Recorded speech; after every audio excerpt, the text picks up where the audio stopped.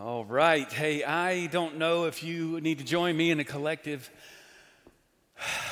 I told someone earlier, I don't know if I've ever worked harder to get to this moment, right here, right in this moment, to preach God's word today, and I'm ready. It's been a crazy week. We could go on about that, but your resilience, our resilience continues to be tested. Someone noted, we've got Lent down. We've gone without water. We've gone without food. We've gone without electricity. We've done Lent. Okay, so that's good. We're done, and we'll press on. I say that. No, this is a great season of restraint and sacrifice. All those good things that we talked about at our Ash Wednesday service. If you haven't checked that out, you can go online and see it. But I just want to welcome everybody who is online watching us. Hundreds of you right now who are watching us, worshiping at home. I hope you've got electricity back.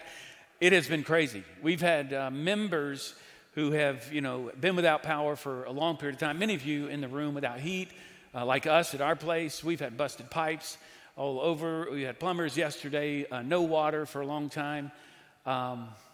We've been living in the pioneer days. We're melting snow to flush toilets, okay? I mean, it's crazy. And I don't know if that's been your story or not, but just know that many have struggled this week in big ways.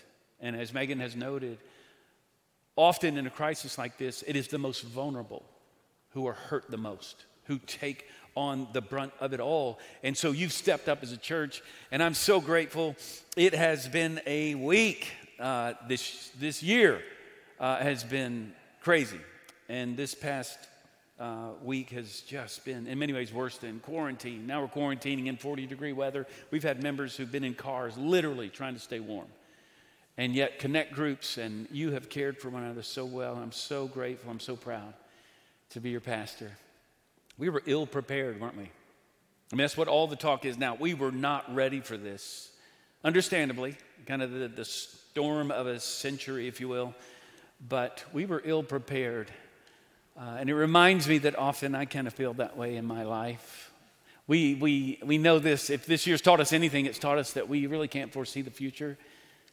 God knows what is going to come, and He can prepare us. But do you ever feel like you're ill-prepared in your life? I mean, how many of us were prepared for this? And do you ever feel ill-prepared in your Christian life? Do you ever feel that you're not prepared to do what God's called you to do?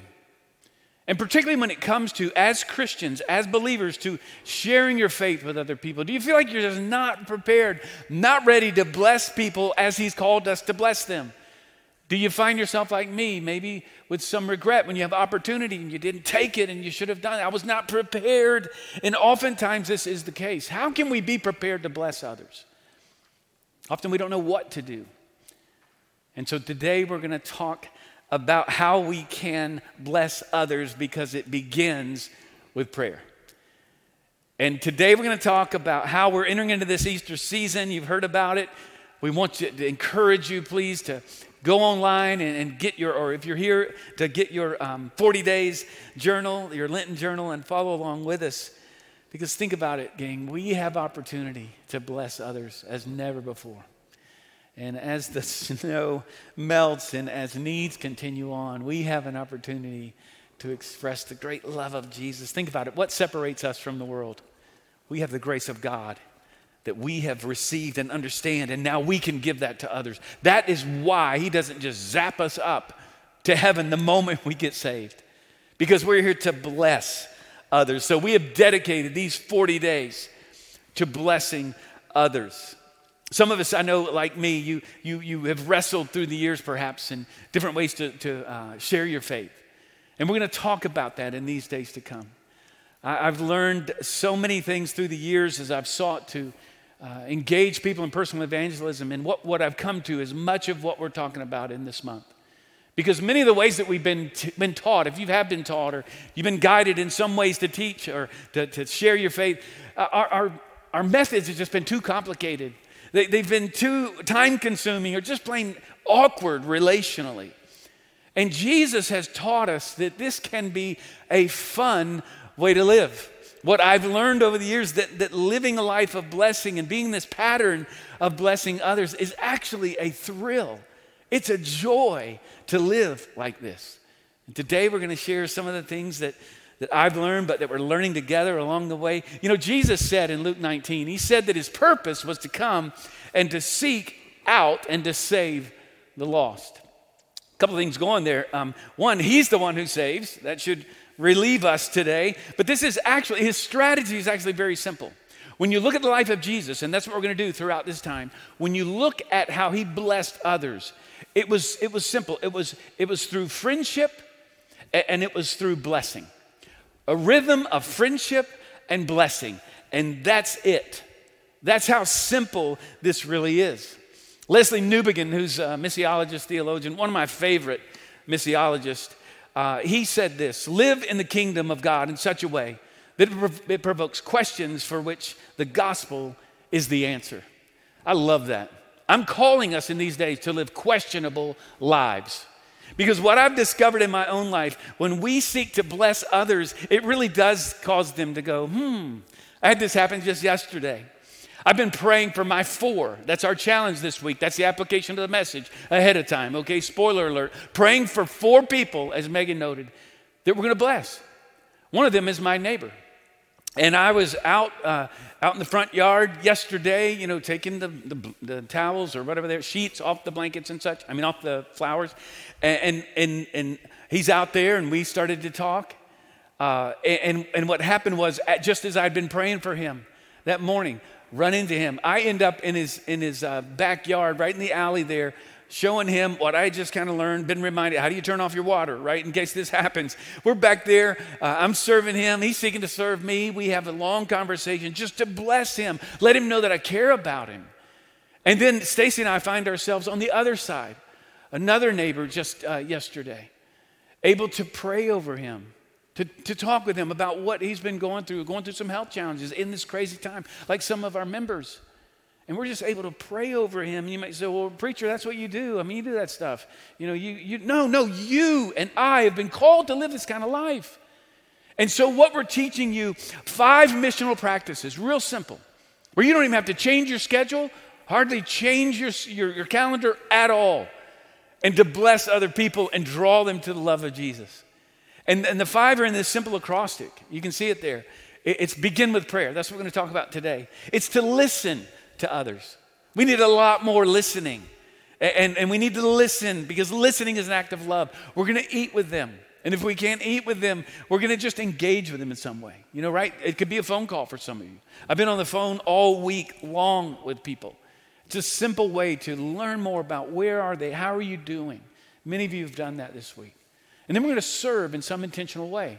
I've seen where you step out and serve people in our day, where there's so much polarization and so much angst in our culture. When you serve someone sacrificially, it really causes them to go, wait, what? Why are you doing this? And when we do this intentionally, it allows us then to share our story. The last S really is sharing our story. And in that is the big story, the gospel story. This is a fun way to live. Friends, if we really embrace the way of Jesus, you can wake up in the morning and decide, I'm going to live for others today, not myself. And that's not always easy to do, but when you make a decision, I'm going to bless people today, it frees you up. I've loved the kind of game that I play with the Holy Spirit through the day is just to outgrace people. Like, wow, that was unkind. You know what? I'm not going to come back to that. I'm just going to love you. And I'm going to cause you to question why I'm doing this. Oh, wait. Oh, wow. You look like you want to go in this door right about the time. Hey, you go ahead. You go first. That'd be okay. You want to merge? Everybody merge. All right? Let's just merge. Go ahead of me, because I'm not seeking to be first here. I'm going to outgrace you today. And in so doing, it's just fun to live a questionable life. And more people need this kind of life. I've discovered it's such a joyful way to live. So each week we're looking at how Jesus practiced these things, and it begins with prayer. But oftentimes when it comes to blessing others and sharing the love of Jesus with others, we don't know who to pray for. We don't really know what to pray, and we maybe wonder why we pray. And we're going to talk about those 3 things today. In fact, you can turn to John 17. Jesus is going to answer all of these questions for us in this passage. This is the passage where Jesus is praying the longest prayer in the Bible. We often talk about the Lord's Prayer, which is really a model prayer, not a rote kind of prayer. It's a model prayer that helps guide us in a comprehensive prayer. This is the prayer. This is the Lord's Prayer. This is the long one. This is him before he's about to die a brutal death on the cross. This is the high priestly prayer because the priest is interceding on our behalf. That's what a priest does. That's what we've been called to do as holy priests, a nation of priests, God's people, and we get to pray for those in our lives. Now, you would think that Jesus, I know I would be quite preoccupied with the fact that he's about to die on the cross, and he knows it. He knows that he's about to be walk through a brutal death. And he knows what's about to happen, and yet he's praying for others. Instead, he's praying for his disciples, and he's praying for people who shouldn't even be on his radar, as we'll see here. Often, we don't know how to be prepared. But Jesus has been saying, hey, you are sent into the world. You're not of this world, but you're sent into the world precisely because in the world is where you will be seen as different. Light shines brightest in the darkness. And what we often do instead, we tend to hide out from the world or be against the world. I've seen so many Christians who are just against the world instead of stepping in to transform the world. Jesus was known as a friend of sinners. We should take on the same label. He wore it proudly. It was his adversaries who called him friend of sinners. I can just imagine Jesus going, you get it. That's exactly who I am. And he's called us to do the same. We're not called to separate and make distance. We're to diminish the distance. We're called to go and make disciples. And too many of us are pulling back in these days when we need to go forth. And so many have done that, even barely able to get out of our houses we've been serving. And again, serving our city, but serving our neighbors and friends. Like Stacy and I, we've had people over to stay with us because they had no place to stay and there's no power. We've had family come, and it has been crazy. It's been one big interruption after another, but that's kind of the way the Spirit leads. Here's the need. Let's help others who are in need. So, the first question, who do we pray for? And then what do we pray and why do we pray? Look at verse 20. I do not ask for these only, but also for those who will believe in me through their word. He's been praying for his disciples. Jesus isn't just praying for the people in his immediate circle, but again, he's about to die a brutal death. And as a result of that, those followers, his disciples, are about to be scattered. They're about to be scattered, and each one of them will live lives of great hardship. And most of them will die martyrs' deaths. So Jesus prays for them. But what characterizes this group of people that he's praying for now, they're going to be told about the gospel. They're going to be told about his love through the disciples, okay? And they're not yet experiencing the joy and unity and love of this Trinitarian dance that we've talked about. Now catch this. He's saying that what we desire here, what we want to see, this unity that he's praying, is that there's an assumption that there will be those who will go and share the gospel with others. He's praying on several assumptions here. He's praying that these disciples will go, and now he's praying for what will happen. He's praying for people in the future. In fact, he's praying for us. You could add us in the mix. You can tell somebody this week, I'm in the Bible, right? You know that, right? I am in the Bible. You're in the Bible. Because Jesus is praying for us. He's praying for our friends that don't yet know him. And so his prayers, catch this, his prayers are future oriented. Are your prayers like the prayers of Jesus? Because here's what we're doing today. His prayers should guide our prayers. Our prayers should be future-oriented, praying into the future. Those who do not yet know Jesus, but believing, there's an assumption, they're going to hear the gospel. The decision will be theirs, but they're going to hear the gospel and the assumption they're going to come to Christ and they're going to know the unity that he has with the Father that we now have with him. Think about people in your life that don't know him, that he is calling us to pray for them. And in the future, they're going to come to know him and live a completely different life because they're going to experience his grace. Are your prayers future-oriented? Listen, friends, so many of us have a bias towards the past. We've got to lean into what God is doing in the future. Honor the past, but don't live there. God is doing a new work in the lives of people before us. I see so many people who are seeking to, in these days, leaving a legacy. I get that, if it's a spiritual legacy. But he didn't call us to leave a legacy. He's called us to leave behind disciples. So we should be sharing our faith with others so they pass it on to the next generation and the next. That's why we've been saved. His prayers should shape our prayers. Notice too, there's another assumption here. His prayers are that the witness of the disciples will be effective. Did you catch that? Those who will believe through their word. I think we often enter into, maybe we have these promptings of the Spirit and we think, well, I'm probably going to fail. We enter into evangelistic conversations thinking they won't listen. They're not going to listen to me. Maybe because we haven't been praying. We haven't been praying for the power of God to go before us and prepare their hearts. Why is it that we often think, well, I don't know, or why many believers don't share their faith? There's been a lot of research done around this. You know, even still in America, 90% of all people believe in God, okay? That doesn't mean the God of the Bible, but how significant is that? We already have a bridge into spiritual conversation. It's not like we're talking to a bunch of atheists. Instead, people are spiritual and want to hear more. In fact, a Gallup poll research reported that 25% of non-Christians who don't know Christ would be curious to talk to someone who is a Christian to hear more about what they believe. They're curious. And that number jumps, how about this, to 40% among those who are in their 20s and 30s. And the younger you get, the more open you are. And so we have opportunity here, gang, to share the gospel. Here's a real kicker. Barna Research says that 80% of unchurched people agree with this statement. Listen to this. I don't mind talking to a friend about their faith if they really value it. See, here's what this points to. An openness and within the context of friendship and relationship. See, trust is built and people are open to gospel conversations. You've got to know this. We can move in with confidence. So who do we pray for? We pray for people who are already in our lives. You ask God to speak to your heart. And again, this week we were challenged. If you're not yet into the Lenten Guide, you can jump in today. You can catch up. But we've already been challenged to find 4 people that we're praying for. And I'm praying for 4. You can pray for more, but I'm praying for mine.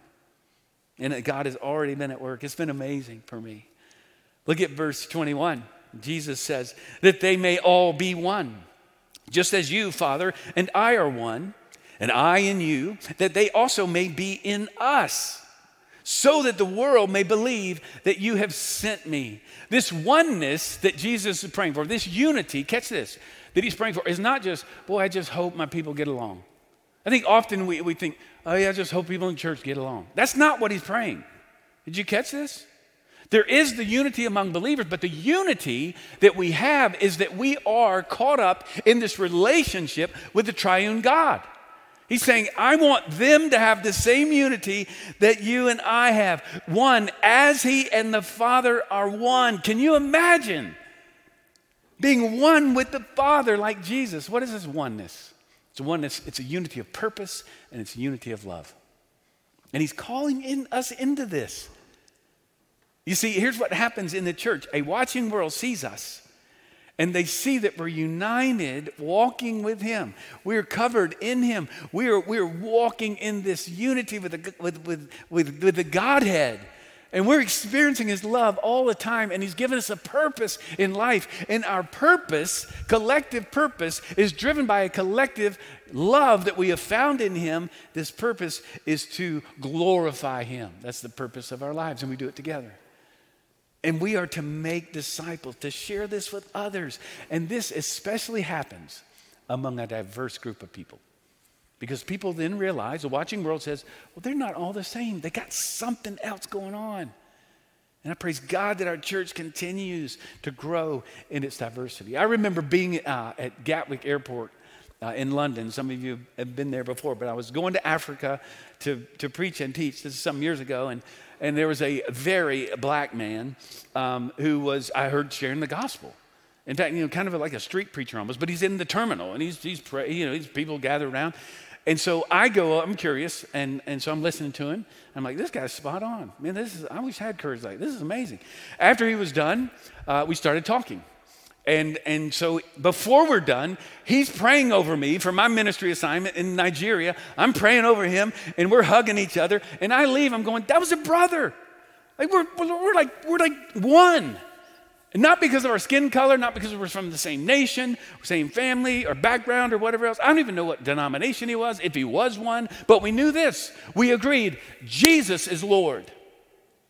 And that was enough. And I'll see that brother in heaven someday.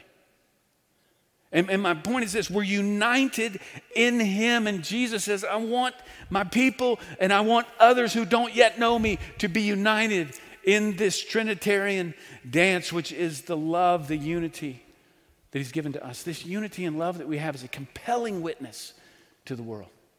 It's why we don't let other things divert us. We don't let other things, create division. We instead are united in him, and I praise God that our church is that way. Christ is Lord. We should bless others in such a way that they want to get in on what we have and what we're experiencing. They can see it in us. So who do we pray for? We pray for people already in our lives to bless them over these 40 days. And then what do we pray for? Sometimes we don't know what to pray. As we're seeking to bless others in their lives, I think there's three things we're going to see here. Now watch this. First, that they'll be brought into oneness with him. Okay, we talked about that a bit. And then that they'll see Jesus for who he really is. And that they'll know how much God loves them. Okay, watch this. Look at verse 22. The glory that you have given me, I have given to them, that they may be one even as we are one. Okay, so he reiterates that a bit. But he's saying, hey, I want them to be one, the body of Christ. The completion of God's revelation to the world is the body of Christ. And he says, I want them to see the glory. Imagine this, that you've given me, I've given to them. We've talked about this in recent days. The glory of God is his character, the very essence of his holiness. And he's saying, I want them to see that. And they'll see it someday, him face to face. And he's literally praying for the disciples to see with their own eyes the glory of God. And the day is coming for us to do the same. But he says in the in-between time, that they would see Jesus for who he really is. So prayer is critical as we try to live this life, because we can't do this on our own, right? We can't muster this up.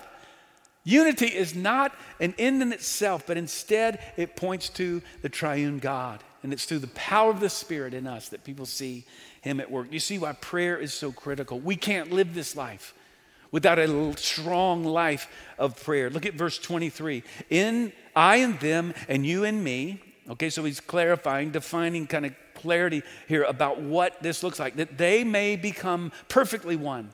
So that, here it is, the world may know that you sent me and loved them as you have loved me.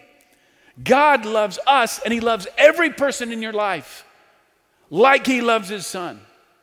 Because his love, again, is perfect. So what do we pray? We pray that our friends will see Jesus' glory, will see him as beautiful. We pray that they'll see him for who he is. And only God can do this. Only the Spirit can do this. This is a bold prayer. We're praying for sinners like me to see him clearly and see his glory. And I've seen his glory. He's revealed his grace to me. We're praying for coworkers and classmates to become secure and content and fulfilled because they've seen the Almighty God and he loves them and they've come to receive that. So how do we reveal God's great hope for them? By blessing them. By blessing them and loving them to him. And so look at verse 24. Father, I desire that they also, whom you've given me, may be with me where I am. Now notice this. Jesus doesn't pray that he's already been incarnate, that he will come to them. He's praying that we'll be where he is. He's praying that we will be elevated and everyone we know will be elevated to where he is. See, there's oftentimes a possessive nature of our relationship with God. I think we're prone to this, where we receive Christ, we've got this, yes, let's get together, let's all huddle up, right? It's the old holy huddles.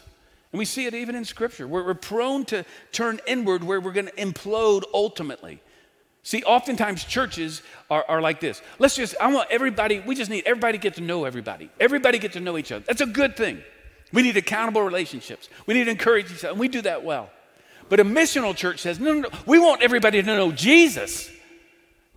He's the one that will save them. He's the one who's always with them through a blizzard, through a pandemic, through quarantine, through illness, even through death. He's the one that's with them. So let's not get so turned inward that we don't reach out to our neighbors. That's what Jesus is saying here. And consider this. We're praying in these prayers. We're praying according to his will. And when you pray according to God's will, he answers your prayers. Watch this. 100% of the time. He's praying for us to do this, and he's going to be with us and go before us. Look at what Paul says to young Timothy in 1 Timothy 2. He's been saying, hey, always pray, for this is good, and it is pleasing in the sight of God, our Savior, who desires all people to be saved and to come to the knowledge of the truth. Now, he wants all to be saved. So he's going to be using us to share the gospel. And yes, true love is chosen love. So we don't make the choice for them, but the Spirit leads. And you know this, he has no plan B. We're the ones who will share the gospel. He's leaving behind others who will continue the work. And it's going to be the next generation and the next. Look at verse 24. To see my glory that you have given me because you loved me before the foundation of the world. Again, this is wild. We want people to see Jesus as beautiful. See him high and lifted up. See him exalted. See him glorified through our lives. And yes, that's power and miracles and prayer, but it's also lowly, sacrificial service. That they'd see the glory of God through us. We want him to be seen high and exalted. We want people to see Jesus for who he really is. Not as, a kind of political agenda, not a mascot for your life, not a spiritual concierge, but high and lifted up. And only the Spirit can do that in the heart of a person. And this is a freeing thing. Only the Spirit can transform hearts. That's not my job. It's not your job. We're simply to go and tell. And that should be freeing and empowering at the same time. And so, who do we pray for? People right in our lives. What do we pray? We pray they see Jesus for who he really is and know how much he loves them. And then look at this lastly. Why do we pray? Well, we pray because of the enormity of the task. We pray because we can't do this on our own. We pray because we realize that we need the power of God in our lives, and too often we have not because we ask not. Many of us went without power this week, ironically in a state that prides itself on being the number one energy producer in the nation. Listen, in him, we don't have a rolling power grid. In him is the power of God and the Spirit at work in our lives. But many of us are not praying for the power of God to move, and we're not praying for our friends to come to him. It begins with prayer. And we have to begin, every one of us, to pray for those that God lays on our hearts. So many of you have persevered through this week as you have throughout the year, and I'm so grateful. I'm so proud of you. But let's bring this same tenacity to an ongoing life of blessing as we seek to reach those around us. Have you forgotten what your mission is? Have we been so preoccupied with all the craziness of our lives that we have not looked for opportunities to bless and to pray that God will go before us? Look at verse 25. O righteous Father, even though the world does not know you, I know you, and these know you, whom you have sent. He calls him righteous Father here. He's the Father of justice. He's calling us to seek justice, and our prayers are rooted in his right and good judgment. Judgment to receive those who have accepted Christ, who died on the cross, and a judgment where those who have not turn away from him, and they don't receive this grace that's come to them. So friends, we've got to continue to pray, and we pray with endurance. We pray for those in our circle of influence. But remember this. For some of you, you've been praying for people. You're thinking about people in your life right now who don't know Jesus. And some of you may have been praying for someone for a long time. Maybe you've given up. Maybe you've just given up and thought, well, they're too far. They're not a Christian, so evidently it's not going to happen. And friends, listen, don't give up. Don't give up. Keep praying. Someone on your list might be someone that you have given up on. God never gives up on us. And he's calling us to pray for people that are far from him. And remember, you're not alone. Evangelism is a team sport. It takes all of us. It's why it's like pitchers on a baseball team. Some are starters. Some are relievers. Some step in and help. Some are closers. And so together, all of us together, it's why we do this together. It takes all kinds of Christians to reach all kinds of non-Christians. And all of us play a role. And so we must pray. But the point here, I think, in this final portion of the prayer, Jesus prays that the love of the Father with which he loves him would be what we all experience. And his love would be in us and in those we don't yet know or don't yet know him. And so when we withhold the name of Jesus, we're withholding, listen, pure love that comes only from the Father. We're not just praying for people to get to heaven. We're praying for them to experience and to know the very love of the Godhead that we experience every single day. And people are living without him, and he's called us to go. And there's only one way for them to experience this love. And it's through what Christ has done. He himself says, I am the way and the truth and the life, and no one comes to the Father but through me. And so, friends, we need to proclaim the love of God, and it begins with prayer. And ultimately, let us point them to the one who has died on the cross for them. He's died on the cross for you. And so, friends, today I'm challenging you. Two things, real simple. One, if you don't know Christ, to turn to him, come to him. And then secondly, join us on this greatest adventure of life. And let's get focused in on 4 people and pray for them. Begin praying for them now and watch God open your heart and watch God move as he gives you opportunity to bless them. We may not have been prepared for the blizzard of 2021, the big freeze, but we can be prepared to be a blessing to others. Love where you live. Begin with prayer. Let's pray right now. I want to ask you, do you know Jesus, first of all? And if you do, would you pray with me for those who are listening right now who don't? Friend, if you don't know Christ, I pray the Holy Spirit would convict your heart right now. There's only one way to experience the love of God, and it's through Christ, who alone has lived the perfect life on your behalf. He has died on the cross for your sin, and he rose again, proving that he is the Messiah, and as the first installment of resurrected life that can be yours. Say yes to him now. Say, Lord, I give you my life. Thank you for dying on the cross for me.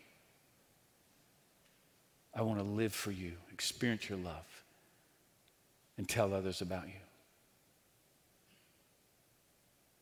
And for the rest of us, I just want to challenge us all to pray with me. Lord, by your Holy Spirit, reveal to me those whom you are seeking to reach through me. Help me to identify them, to name them, to write them down, and to pursue them, first in prayer. Help us to be accountable, Lord. Help us to share. Help us to do this together, to encourage one another. And Lord, we're going to watch as you enlarge our hearts and as we have opportunity to share the greatest news that can ever be shared, that you have so freely shared with us, even today. We give you our lives. In Jesus' name, amen and amen.